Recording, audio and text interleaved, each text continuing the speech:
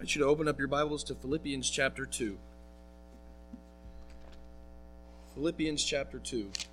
If you were here last week in the evening service, you will recall, or at least hopefully you'll recall, that we went over a study looking at the first half of Philippians chapter 2, or at least the first few verses of Philippians chapter 2, as we just continued our thoughts on the fellowship that we have in Christ, the fellowship that we should have, that we're supposed to have with the family of Christ.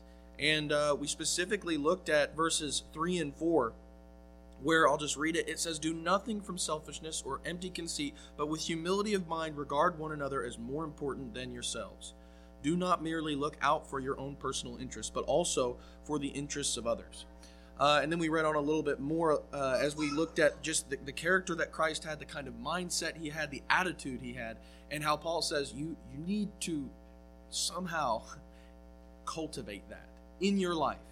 And hopefully we made some application as to how we can start doing that. I hope that we can make more application tonight to kind of help really bring that home, to try and understand how we can really strive to make this a part of our lives, that kind of attitude a part of our lives, especially if we feel like we struggle with showing those kinds of emotions and having those kinds of emotions even for one another. And so what I want to do is stay in Philippians chapter 2 with that in mind as a foundation, with the foundation of putting pride aside. That's one of the things that it takes, and putting on that attitude. I want to skip down to verse 12 in Philippians chapter 2 as we continue the thoughts on what the attitude of fellowship is supposed to be, specifically getting to the application of that. In verse 12 it says, "So then, my beloved, just as you have always obeyed, not as in my presence only, but now much more in my absence, work out your salvation with fear and trembling. For it is God who is at work within you, both to will and to work for his good pleasure. Do all things without grumbling or disputing, so that you will prove yourselves to be blameless and innocent children of God, above reproach, in the midst of a crooked and perverse generation, among whom you appear as lights in the world, holding fast the word of life, so that in the day of Christ I will have reason to glory, because I did not run in vain, nor toil in vain." And really that's the main section we're going to be looking at tonight. And we're just going to kind of do the same thing we did last week in just taking those couple of verses there and really focusing on those verses, particularly what you find in verse 14 and 15. This idea of not disputing, not grumbling. I think that when we look at that, that is clear. It's very simple language. It's not like you have to do a lot of describing of what that looks like.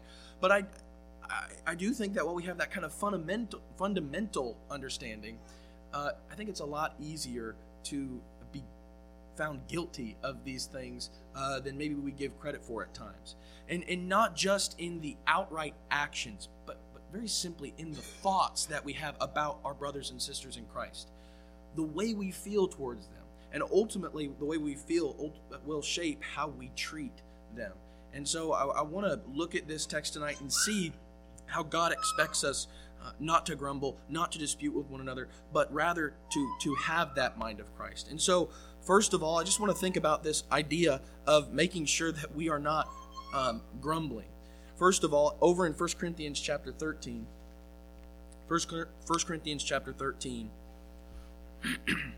you actually could look at 1 Corinthians chapter 10 and verse 10 as he goes through the history of Israel, and he talks about all the things that they had that were really pointing to Christ. And then he begins to talk about, with all of those beautiful blessings they had, how they failed almost at every turn. And how they serve as an example for us to learn from, so that we may not, in verse 10, grumble like they did. Learn from the pattern, their bad pattern, and try to make a correction and try to look the way you're supposed to. Well, you go on in 1 Corinthians. In chapter 13, he begins to talk about a few other things. Specifically, as you get to chapter 13, he talks about different spiritual gifts that some had, whether it be prophecy or tongues. And that would be something, especially if you were alive in the first century and you were around those kinds of things, maybe somewhat frequently, those would be something that would be somewhat honorable to be able to do, to be able to interact in, especially with the brethren and trying to encourage them in that. But as he talks about these really blessings, these spiritual blessings, he begins in verse 1 of 1 Corinthians chapter 13 by saying, "If I speak with the tongues of men and of angels, but do not have love, I have become a noisy gong or a clanging cymbal. If I have the gift of prophecy and know all mysteries and all knowledge, and if I have all faith so as to move mountains, but do not have love, I am nothing. And if I give all my possessions to feed the poor, and if I surrender my body to be burned, but do not have love, it profits me nothing."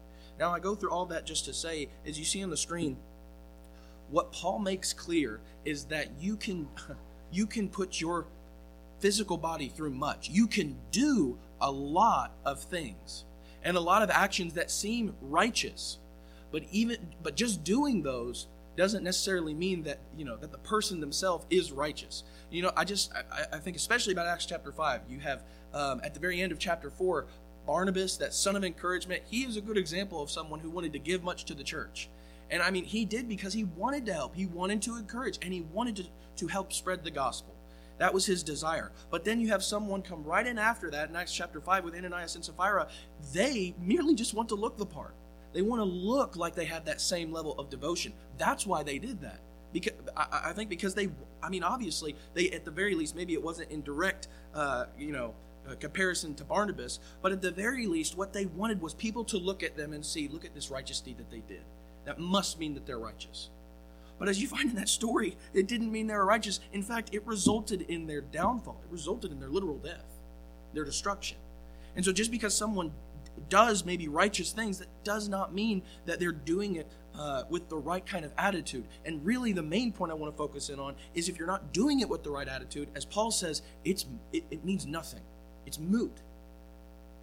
Even if I give my body to be burned, he says, if I have not love, that was a meaningless sacrifice, a worthless offering. You give everything, and yet it means nothing. That is striking language. In 1 Peter chapter 4 and verse 9, as he talks about the love that we're supposed to have for one another, how love covers a multitude of sins, he talks about being hospitable. And he says, be hospitable to one another without complaint. That's the same word, actually, that's used for grumbling in Philippians chapter 2 in verse 14. And so he says, be hospitable to one another. That is something that we are responsible for. Not just elders, but we as Christians are supposed to be responsible for being hospitable to one another and making sure that we're doing it the right way, because right after that, he's without complaint, without grumbling. What do you think that means? Well, obviously we know what that means. It means not just looking the part, but making sure that we are being hospitable because we want to extend that kind of closeness with one another, because we want to be with one another in the first place. At the very least, because that's what our Father wants, because that's what the Savior, our Lord, wants. And so, but all of that just say, even if you do something like that, it can mean nothing if we don't have the right mindset. I think sometimes, maybe that's harder to see with certain things like being hospitable. You can invite a whole group of people. Maybe someone here at Lakeside wants to have the whole congregation over at their house. Maybe they're able to, have a humongous living room. I don't know, but maybe they have everybody over, and you can look at something like that and you could see, well, wow, that is a beautiful thing. And really, just out of viewing, it is. It's a beautiful thing to have everyone together and to be able to visit like that with one another outside of just these walls. But we'll stop the example there because I don't want to try and say something that's not there. But in the past, there has been moments where when you look at people who have kids, and the kids have been watching maybe mom and dad trying to get their house together and trying to set everything up so that everyone can come over, and you maybe kind of say something like, man, your mom and dad, they are so gracious, and it just seems like they really love to be with brethren. And then maybe one of the kids says, I don't know about that, because all week all I heard was yelling and nothing but stress and nothing but terror on mom and dad's face. And why is that? Because we've turned hospitality into not even a chore, but a prospect that terrifies us to our core. Sometimes we complain about people who put themselves on Instagram and try to act like they create this false veneer of what their life really looks like. Everyone looks perfect on Instagram. Everyone looks perfect on Facebook. And obviously, we see that kind of false that false notion there, because it's easy to look that way in a picture. But what happens when the camera's put down? What happens when you're actually living in reality and not just on social media? Well, clearly you can see past that. But I think we sometimes forget that notion when it comes to something like hospitality, because we try to make everything look good when we're going to have someone over. But I mean, beyond just when the visitation is occurring and after it occurs, how do we pick up our lives? Was it nothing but just a terrifying chore, or was it something that our kids could look at and say, I can tell they like that? Not to say it won't be stressful or tiring, but we don't want the younger generation, we don't want people around us to look at us and think, well, that doesn't look like they're enjoying that. That doesn't look like they really like the idea of people coming over. No, we want it to be, whenever we do something, that we're not just trying to make this false veneer of righteousness, but that we're really trying to create that holy atmosphere, try to bring people together and be with one another as much as possible. Well, going beyond that, this requires, I think, patience and deference, especially as you look at the application throughout the New Testament. It's not just that we have to have this kind of patience. It's not just that we have to have the right kind of attitude along with these righteous actions. We need both. But we especially need to have that when it comes to the brethren, when maybe there's a disagreement. Romans chapter 14, that is a very familiar passage for that reason, that sometimes there are going to be differences of opinion. Sometimes there are going to be different judgment calls made by different brethren. And one of the main things that I think Paul tries to get across to these people in Romans chapter 14 is, listen, if it is just an opinion, if it is just a judgment call, you need to make sure that you don't forget that righteous kind of mindset. Romans 14 and verse 1, he says, now accept the one who is weak in faith, but not for the purpose of passing judgment on his opinions. Take a moment and think, what do you think that looks like? Someone who does accept the one who is weak in faith, but specifically for the purpose of passing judgment. Can you think of an example? I mean, I think we could think of several examples of what that looks like. I mean, I don't think it takes long. You talk about someone who, you hear different things all the time, but maybe something small is, well, I really just don't care for that guy. Well, why is that? Because I've told him I really don't like, I'll fly away. I don't like that hymn, and he just leads it every time he goes up there, and so I just have no respect for him. Okay, well, solid objection to the man. Or maybe you look at somebody, or you talk to somebody, you hear them speaking about maybe politics or something. I don't think that politics is ever really a helpful thing, but you hear someone talking about that, and whoever the president is, whether it was in 2016 or in 2022, you look at what they're saying, and they just, well, I just really can't stand this president. Or maybe they say the opposite, I love everything about the man. Well, certainly, if someone says that they love everything about a governing official, it may make you question their judgment a little bit. But when you look at something as trivial and as when I say inconsequential, I don't mean it means nothing, but really as carnal as politics. Are we really going to create, a bunch of a big hullabaloo all because someone likes one president better than another? I think one really prime example is when COVID struck. You had people entrench themselves on extreme sides, both sides, and with sound brethren, not just different people who had different political beliefs, but people who were brethren in Christ. But they had gone so far into two different extremes, and you had one side saying, I cannot respect that man anymore because all he cares about is his own liberties and he's going to kill grandma. And then you have someone on the other side who says, I will never give them any more of my time, give them any more of my energy, give them any more of my love or affection, because all they want to do is put all their restrictions on me. And here Romans 14, I think, talks about something so trivial, and again, I know that something like COVID, that can strike deep because it's health concerns. There are some legitimate concerns. But it really did seem like politics started to stream in, even among brethren. and it caused divides, not over doctrine, but because of simple difference of opinion. And brethren, that is a silly thing. That is a stupid thing. By biblical standards, it is foolish to divide over something that is not has nothing to do with doctrine, but just simply a matter of people do not want to suffer the wrong. That's not a good thing, and that's not the attitude we're supposed to have. We're supposed to have a servant heart. Now, we may get annoyed. I'm not saying that that we can't ever disagree, but grumbling should never be an option. That should not even be the last resort. It shouldn't even be on the list of things that we are thinking about doing, because all it ever does is make things worse. I mean, you just look, as we talked about in 1 Corinthians 10 and verse 10, look at the history of grumbling in the people of Israel. Did it ever do anything good? No. It just made things worse. In fact, it made their relationships with God that much worse, because they furthered themselves every time they did it. Well, finally, with this point, I want to look at another place that this word is used, the word for grumbling there in John 7. I think that this entails a lot. In John chapter 7 and verse 12, it says there was much grumbling among the crowds concerning him, talking about Jesus. Some were saying he is a good man. Others were saying, no, on the contrary, he leads the people astray. Now, again, that word, in the New American Standard, it's grumbling. It may be different in the New King James, but it's the same Greek word. And I think that this is interesting. I wanted to note this because what did you have most of Jesus' ministry? Well, you had Pharisees, you had Sadducees, you had many kinds of people who were simply trying to look for something to pounce on. And not only that, but they were ever constantly grumbling. They were constantly gossiping.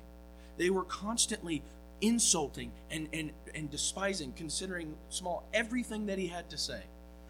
Now, you may not see that with the same extremism. You may not see him with the same vehement hatred that you do when people were doing this with Jesus. But I think all of those things, when you talk about gossip and insults and things like that, I think all of that is entailed or is encompassed by this notion of grumbling. It's not just a simple, oh, this is really stupid. I think it definitely entails that, but it goes beyond that too. When no one's listening, except for maybe our closest relatives, how do we speak about brothers and sisters in Christ? At Lakeside, is it going to drastically change when we get behind closed doors in the privacy, comfort of our own homes? And are our kids going to hear nothing but bitterness when speaking about our brother? Or is it going to remain the same of we just want to continue striving with them, we want to continue encouraging them, and we want to hope that they're going to continue encouraging us, and we're going to pray for that? Essentially, what this entails is just the exact opposite of edifying. It is everything but edifying. It is everything but encouraging, but it just does the opposite of that and brings people further down, brings people further away from God and discouraging them more and more. And it is often, I would say, if not always, sprouted from hatred or bitterness. Over in Colossians chapter 3. Colossians chapter 3. Colossians chapter 3, and we'll read a couple verses here, beginning in verse 8. Colossians chapter 3, in verse 8 beginning. It says, "But now you also put them all aside, anger, wrath, malice, slander, and abusive speech from your mouth." Quite a few things so far. He continues on in verse 9. "Do not lie to one another, since you laid aside the old self with its evil practices, and have put on the new self, who is being renewed to a true knowledge according to the image of the one who created him. A renewal in which there is no distinction between Greek and Jew, circumcised and uncircumcised, barbarian and Scythian, slave and free man, but Christ is all and in all." Now, what's the answer? I mean, we know what we have to put off. We know what we can't do, which is, I think, really all encompassed under this notion of grumbling. And so all of that, we cannot let it be a part of our vernacular. We cannot let it be a part of our feelings towards one another. How do we do that? Well, skipping down to verse 14, he says, "Beyond all these things, put on love, which is the perfect bond of unity." That is the main point that I want to focus on. And we're going to come back to that as we end with some application. It all comes down to love, because love forgives, as you see in verse 13. And love remembers the forgiveness that we had. Love bears with one another. And again, we'll come back to this notion. But that is how you get over this. That is how you start to at least cultivate the right kind of mindset and emotions towards your brethren if you don't have those already, or to at least repel the negative ones. And so I think we need to think about that from time to time. The notion that just because the righteous acts are there, clearly that doesn't mean that we're fooling God. God will not be mocked.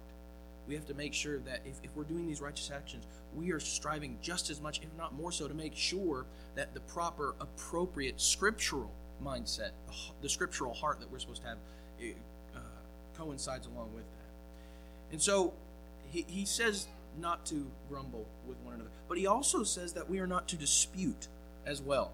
And this word is translated in a couple different ways. In the New English translation, rather, in verse 14 of Philippians chapter 2, it uses the word arguing. And essentially that's what you're talking about. It is arguing that brethren should have no business in. Over in 1 Timothy chapter 2, 1 Timothy chapter 2 and verse 8. Again, you see this same word, 1 Timothy chapter 2 and verse 8. He says, "Therefore, I want the men in every place to pray, lifting up holy hands without wrath and dissension." If you had to guess, which word do you think is the word for disputing or arguments? It's dissension. And I think someone even whispered it. But yeah, it is dissension. That's the same word as what you find in Philippians chapter 2 and verse 14. And all that, so all Paul is saying here is, and again, I think this is a pretty familiar passage as well, as he's talking about the need for prayer and who we need to pray for, lifting up men in every place to pray, lifting up holy hands. I think there's interesting things to say about that alone. Can we lift up holy hands? But what he ends that with is without wrath and without dissension, without senseless carnal arguing. Without the kind of arguing that really only the world should be busy with, but not brethren. In Luke chapter 9 in verse 46 beginning, speaking of not atheists, and not speaking of just random people that approach Jesus, but speaking about the disciples, it says, "An argument started among them as to which of them might be the greatest. But Jesus, knowing what they were thinking in their heart, took a child and stood him by his side and said to them, 'Whoever receives this child in my name receives me. And whoever receives me receives him who sent me. For the one who is least among all of you, this is the one who is great.'" Now, as you think about what they were arguing about, and I have it highlighted there and boldened to see that those are the word. That's the same Greek word that's used for disputing, or for arguing rather. What were the disciples arguing about? What was the dispute over? Was it about how they could who was going to elevate the rest over them the most? Was it about who's going to be the first to start washing each other's feet? Well, it wasn't the example that Jesus gave them. Rather, they were arguing over, I think, the reason that Jesus had to give them that example in himself.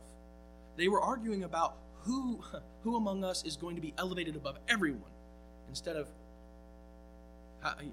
thinking about that humility that they're supposed to have, instead of thinking about who can we elevate above us in this kingdom of brotherly love, of edification. Who can we look for, and who's going to be the greatest son of encouragement? It wasn't that, but rather it was solely about that arrogance and that pride that we said that is the foundation. We have to get rid of that, root that out of our heart before you can even get to the real application, before you can start treating brethren the way that we're supposed to. But what were they? They were arguing about worldly things. They were arguing about the same things that every other person wants, about that every other person who isn't a believer, who doesn't have the same hope that we do, who doesn't have the same joy that we do, argues about. And so I think that that's pretty striking as well. The dissension was over carnal things instead of spiritual. But going beyond that, in Matthew chapter 15, Matthew chapter 15 is another example that I think is enlightening.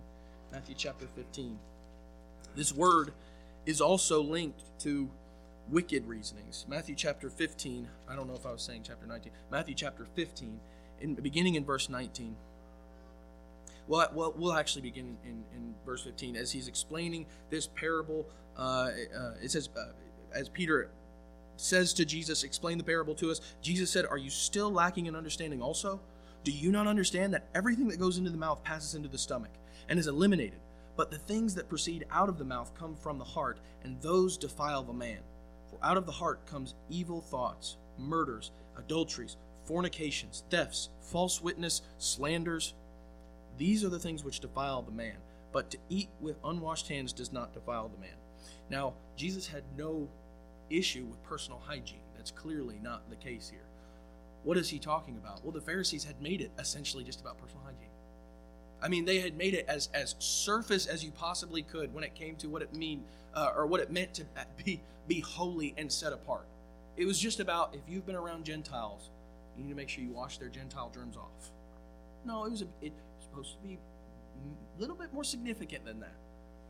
The Pharisees, obviously, they didn't care about that. They didn't want to go deeper than the surface. And Jesus is talking to the disciples saying, you should know better, and you shouldn't be thinking the same way the Pharisees are. You need to have the proper heart, and you need to actually have the appropriate care that they lack. And the word that's used, I meant to mention this, but in verse 19, that word is evil thoughts.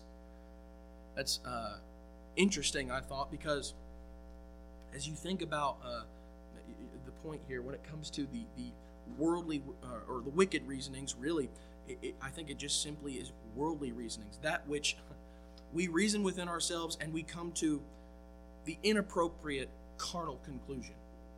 I think that was the issue with the disciples. They didn't come to the appropriate conclusion. They came to the same conclusion that the Pharisees did, and that was clearly going astray from the path that Jesus wanted them to go on. Over in Romans chapter 1. Romans chapter 1. Romans chapter 1. At the beginning of Romans, in the first few chapters, Paul is making a very clear-cut argument about how really everyone has sinned. Whether you're a Gentile or a Jew, all have sinned and fallen short of the glory of God. He starts with the Gentile. He starts with those who did not have that relationship or that covenant with God. And so, beginning in verse 18 of Romans chapter 1, it says, "For the wrath of God is revealed from heaven against all ungodliness and unrighteousness of men who suppress the truth in unrighteousness. Because that which is known about God is evident within them, for God made it evident to them. For since the creation of the world, his invisible attributes, his eternal power, and divine nature have been clearly seen, being understood through what has been made, so that they are without excuse. For even though they knew God, they did not honor him as God or give thanks, but they became futile in their speculations, and their foolish heart was darkened." You might just be able to tell from the inflection in my voice, the word, the same word there when it comes to that kind of wicked reasonings is speculations.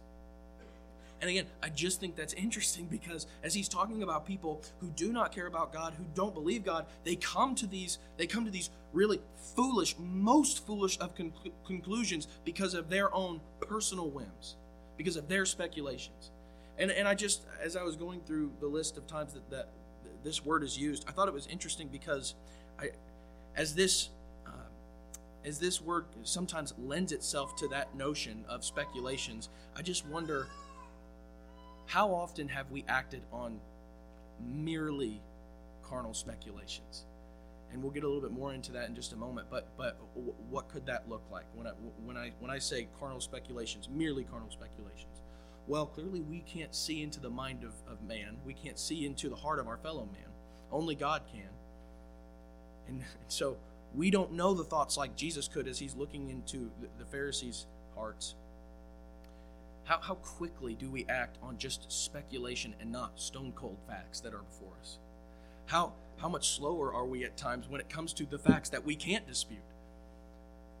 Rather, we give the benefit of the doubt when there really is no more doubt, and we are so quick to jump to the worst conclusions without giving the benefit of the doubt when it comes to brethren. And it shouldn't be that way.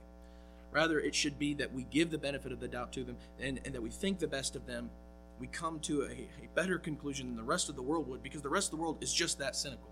They think in those ways. They think within those boundaries, within those terms. And so I think it's making decisions or forming opinions through specifically worldly motives. Over in James chapter 2, James chapter 2, beginning in verse 1, he says, "My brethren, do not hold your faith in our glorious Lord Jesus Christ with an attitude of personal favoritism. For if a man comes into your assembly with a gold ring and dressed in fine clothes, and there also comes in a poor man in dirty clothes, and you pay special attention to the one who is wearing the fine clothes and say, 'You sit here in a good place,' but you say to the poor man, 'You stand over there,' or 'Sit down by my footstool,' have you not made distinctions among yourselves and become judges with evil motives?" Motives is our word there. And really, I think that this is striking, because as you think about that notion of the word that we're looking at, it is just thinking, again, in the same way that the rest of the world does. They're making their distinction of classes of people because, well, just like everyone else, well, if they're rich, well, then we want to put them in the high places. But the poor, no, not so much. The marginalized, not so much. And so they think in purely secular notions. Over in Luke chapter 5, in verse 22, again, when speaking about the Pharisees and Jesus has just healed a man. Well, actually, he's not healed him yet, but as he is about to heal this man, the paralytic man, he says, "Son, your sins are forgiven you." And the Pharisees, they just can't take that. And what do?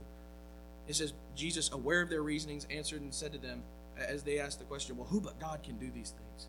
He answers and says to them, "Why are you reasoning in your hearts?" And he begins to rebuke them, and he rebukes them to a degree because, now that I think this is a bit more gentle rebuke than he'll get to, like in Matthew chapter 23, that gets pretty direct there and pretty harsh there, and rightfully so. But he rebukes them because what had they done? Here's Jesus, who throughout all of his ministry is proving that he is the Son of God, and is just simply wanting to spread his kingdom and that good news, that gospel message. And while he is trying to share this good news that should bring joy, the Pharisees don't find any joy in it. All they find is bitterness and anger and hatred towards Jesus. And so every chance they get, they are listening and hanging on every word for the wrong reasons. They want to catch him and trap him and put him on the cross. That's all they want. All they want to do is trap him so that they can kill him, so that they can arrest him, so that they can just maybe trap him in his words and just prove that he is not who he says he is. Because they don't want that message. Now, why do I bring all this up? Because in their reasonings, in their motives, it clearly wasn't spiritual. They didn't want what Jesus was offering. And so in their reasoning, they decided, we are going to make sure that we only grumble about him so much so that no one will believe him anymore. We want to just continue insulting him and continue to try to make him look foolish in front of the crowd so that way no one will want to follow him anymore. Well, that's where worldly reasoning brings you. That's always where worldly reasoning will bring us. And so the Pharisees immediately jump to the worst assumptions. They jump to the worst possible conclusions. And I just bring this up because, I think that sometimes we are prone to do this. Not sometimes, but many times. Especially when it's people that, as we were talking about earlier in Romans chapter 14, we just can't stand because of a different position that they have taken. Or maybe a different opinion that they have on something than we do. And it's just so hard when someone else disagrees with us. Again, with opinion, not doctrine, with simple judgments. Can we too quickly jump to the worst conclusions about brethren? I think we absolutely can. And as we were looking at some examples earlier, things like COVID and of that nature, you saw it time and time again. People would say, he's probably just doing this. He's probably just taking this stance just because he wants to be stubborn. You know what somebody does when they do that? They go right to, well, they skip over that. Maybe he's doing this for a reason. Maybe he's actually conscientiously against this, or maybe he's actually conscientiously struggling with this. Instead of going to that side of compassion, they go immediately, like the Pharisees, what is he trying to do here? What is he trying to pull? He's just stubborn. Or maybe he's just trying to be divisive. He doesn't care about the unity of the people here. He just wants to shove his opinion down everybody's throats. And really, the attitude that says that, I think, is the one that wants to shove their opinion down everybody's throats, more often than not. And so, I think very, very often we can tend to do that with people that we should be holding their hands and striving to get to heaven with them. And so, instead of using nothing but bitter language towards them. We should be striving to encourage them and edify them every single day, stimulating one another to love and good works, so that way we can help each other get to that ultimate goal. And as much as possible with one another, side by side. Well, so in verse 14, he says that we are to do this without grumbling, without disputing, without arguing. But then in verse 15, go back to verse 15 of Philippians chapter 2. This is our final point. Philippians chapter 2 and verse 15. He talks about this notion of proving ourselves. Verse 15, so that you will prove yourselves to be blameless and innocent, children of God, above reproach, in the midst of a crooked and perverse generation, among whom you appear as lights in the world, holding fast the word of life, so that in the day of Christ I will have reason to glory, because I did not run in vain, nor toil in vain. Again, you look at this notion of being above reproach. That is a qualification of an elder. Incidentally, that's something, as we see here, all of us are supposed to be striving for. So that's not just for a few individuals. We look at, this is a side point, but when you look at the qualifications of elders and deacons, what we mean when a man is appointed to be an elder or a deacon, what that means is this isn't something that they're struggling to attain. This isn't something that they are clearly far away from. This is something that they have done well and maintained for a minute now. This is something that, not to say they'll never struggle again, but that they're a good example of it. But guess what? When you think about the qualifications, that doesn't mean that none of us have to do anything in the same manner. No, even in Philippians 2, Paul says, you all must make sure that you are striving to be like children of God, above reproach, in the midst of a crooked generation. And you know what? That's difficult. That really is. It's hard, because all around us, there's nothing but crookedness. People that are bent out of shape. And what is God telling us? You can't be bent like them. You have to be upright.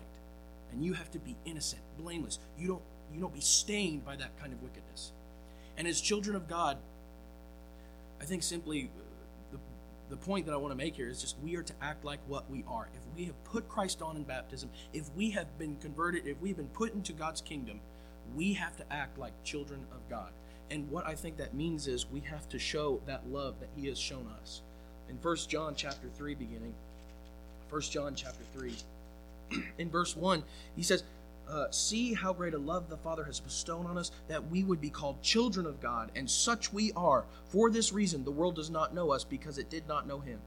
Beloved, now we are children of God, and it has not appeared as yet what we will be. We know that when He appears, we will be like Him, because we will see Him just as He is. And everyone who has this hope fixed on Him purifies himself just as He is pure.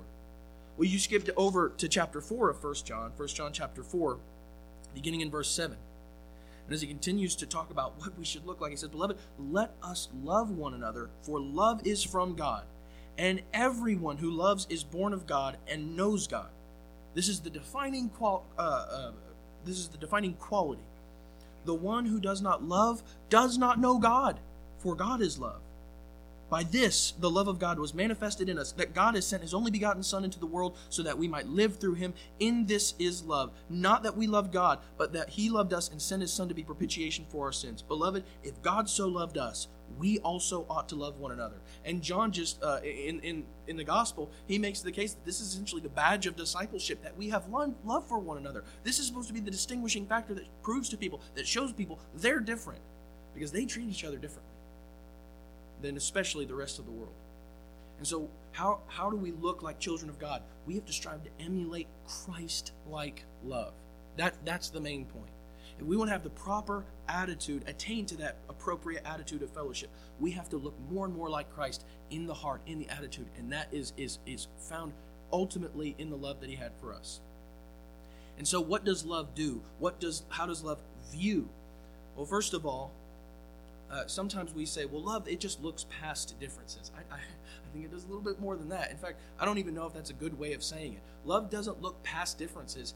It recognizes the differences, but it bears it. It doesn't just act like it's not there, but it bears it. Back over in 1 Corinthians 13, we were there a moment ago. 1 Corinthians chapter 13 and verse 4. Picking up where we left off, he says, love is patient.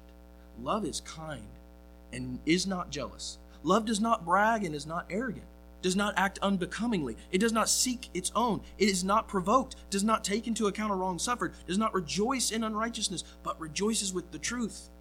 It bears all things, believes all things, hopes all things, endures all things. Love never fails.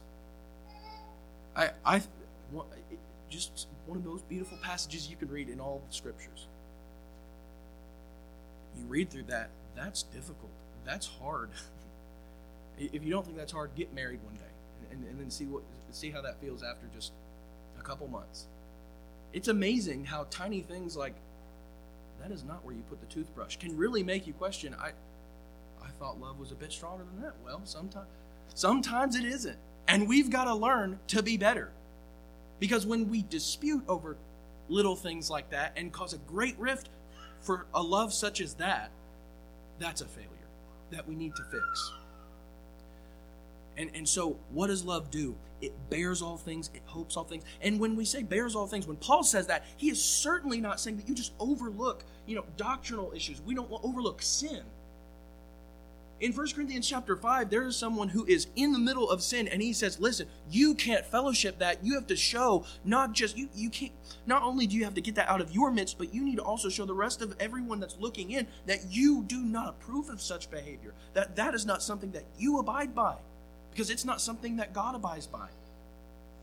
And so he's not just saying, well, just act like sin isn't there. If there's sin in the camp, they're going to root it out. But then you get to 1 Corinthians chapter 6, and what does he say? If someone has sinned against you, if someone has wronged you, defrauded you, what's the question he asks? Would you not just suffer the wrong? You don't want to take your brother to court. You don't want to show the world that that's how fickle and shallow your love is. Your love is supposed to endure what they will not.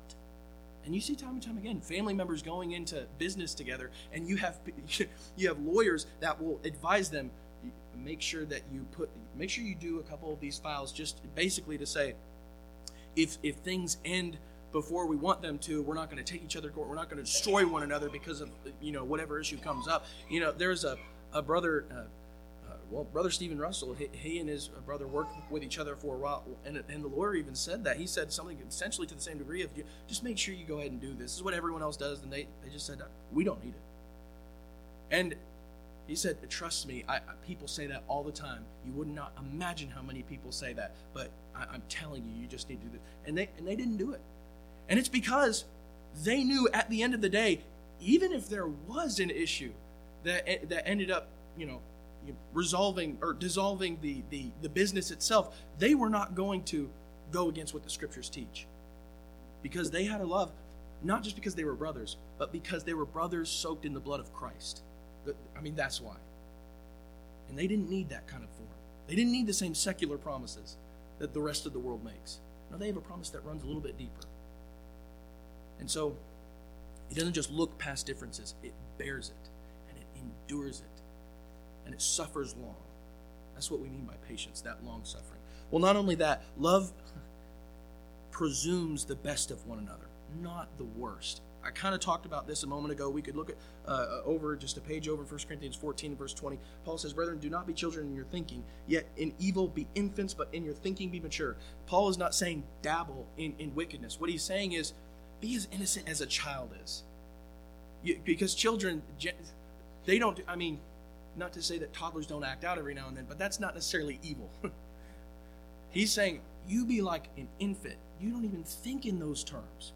But when it comes to, at the end of verse 20, when it comes to your thinking, you be like an adult. You be mature. Don't be an infant. Don't be naive. And the reason I go through that is just because I want to, and I don't want to stretch the verse, but in terms of application, I think we need to think that way in terms of our brethren. We want to always give the benefit of the doubt to brethren. Brother Tom Holly, I love the way he says this. He will talk about relationships that we have with fellow Christians, and he says, if a brother proves me wrong, I want it to be that I thought too highly of him, not too low of him. And every time he says something like that, he's just the way he says it, he's genuine. And it strikes me because every time I just think, I can't even count on both hands how many times just in my lifetime that I have done the exact opposite. I've expected the very worst, of the people that I need to give that benefit of the doubt, that I need to be like an infant in terms of innocence? Is it possible, maybe when someone texts us a message or emails something or makes a comment, makes a joke on our behalf, maybe makes us the butt of the joke, so to speak, is it possible that we misconstrued something? Especially when it comes to technology and texting, just assume you misconstrued something because you don't get the facial cues, you don't get the tone that they're speaking in. I can't tell you how many times, I have texted someone something to have to end up after 3 hours of texting them over and over again. That came out the wrong way. Ultimately have to call them anyway. Just go and call. Get it over with. It takes 2 minutes, you're done. I digress, but is it possible that we misconstrued the message? Is it possible that we misconstrued something that someone said, even if we think that there was a certain tone in what they said? Wouldn't it be better to just go to them and say, I just want to make sure that you don't have anything against me, or that I didn't do anything to you to wrong you? Because it kind of sounded like that. And maybe there is something that needs to be addressed. Guess what? You have obeyed Christ in what he said. If you have sinned against someone, someone has something against you, you put your offering down, you go to them, and you fix it. In every case, whether you're wronged or you have wronged someone, the responsibility is put on you. Matthew 18 and Matthew chapter 5, he says, you go and you try to make things right. And you strive for that kind of peace. And so we need to think in those terms, not immediately be offended. Everyone in this culture is so eager to be offended. It is such a relief, and it is such a break from that stupidity to have people, to be around a group of people that aren't as eager and that can let things roll off their shoulder and not assume the very worst of everyone that comes in their path. And so we need to give the benefit of the doubt when it comes to our brethren, and not when even if something happens and sin actually is present, we should be shocked instead of just nodding our heads saying, oh, I expected as much. I guessed it the whole time. I want to be shocked. I want, just like Brother Holly always says, I would rather be proved wrong by a brother because I thought too highly of them, not too low. And so that's what love looks like. Not only that, but if complaints do arise, as hopefully they won't, but we are men and women, and so complaints do often arise. But if they do among brethren, how should we deal with them? We won't go over to Acts chapter 6, but you see a pretty good way, I think, that they deal with it. The apostles, when that complaint arises, it's the same word that's actually used there for grumbling, I believe. When the complaints do arise, how do they resolve the issue? Well, they don't let it simmer. They don't let it the wound fester. They don't let it get worse. But the apostles, they make a plan, and they come up with a solution. The apostles did not say, you know what, we're not going to do anything because, you know what, you're just a bunch of whiny babies. There are people that like to say, predominantly men maybe, who would say that. You all are just a bunch of whiny babies. So you know what? I don't care. Forget it. You deal with it yourselves. The apostles didn't say that. They came up with a solution gently and affectionately with brotherly love and kindness. I mean, that's how you take care of it. And so we need to learn something from the apostles. We need to learn something from those who walked after the footsteps of Jesus as directly as they did. Well, how could we ever, talking about all of these things, how could we ever look past such deep annoyances and nuisances, or maybe even just downright wrongs, as we've talked about in looking at 1 Corinthians chapter 6? How can we view our brethren better? Again, ultimately, it just means we have to consider the love of Christ. Over in 1 Corinthians 8, just a couple more passages, and then the lesson will be yours. 1 Corinthians chapter 8 and verse 9. Paul says, but take care that this liberty of yours, as he's talking about those liberties, does not somehow become a stumbling block to the weak. For if someone sees you have knowledge, who have knowledge, dining in an idol's temple, will not his conscience, if he is weak, be strengthened to eat things sacrificed to idols?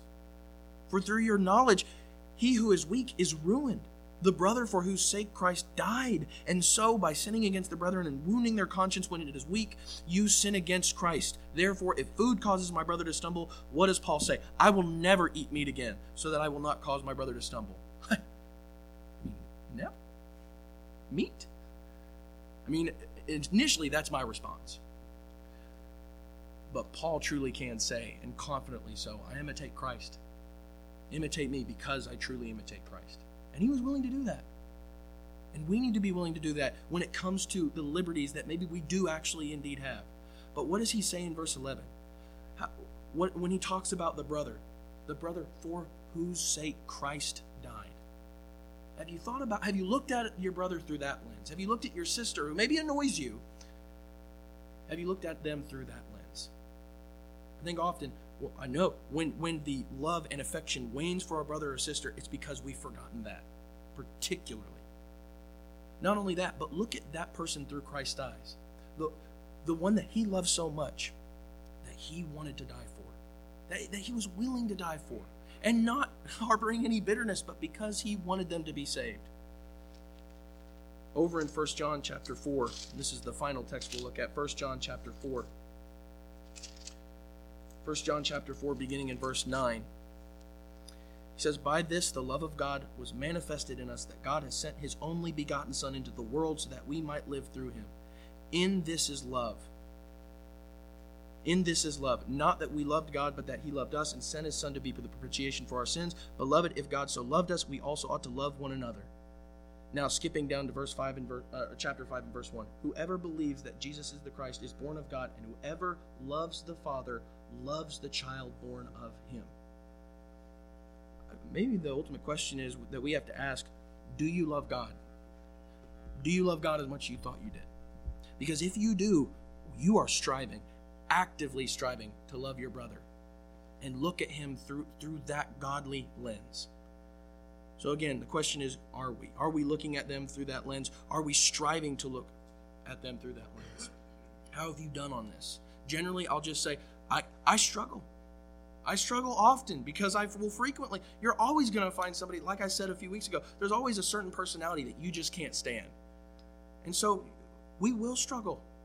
But we don't want to struggle and get so used to the struggle that we're just going to live with it.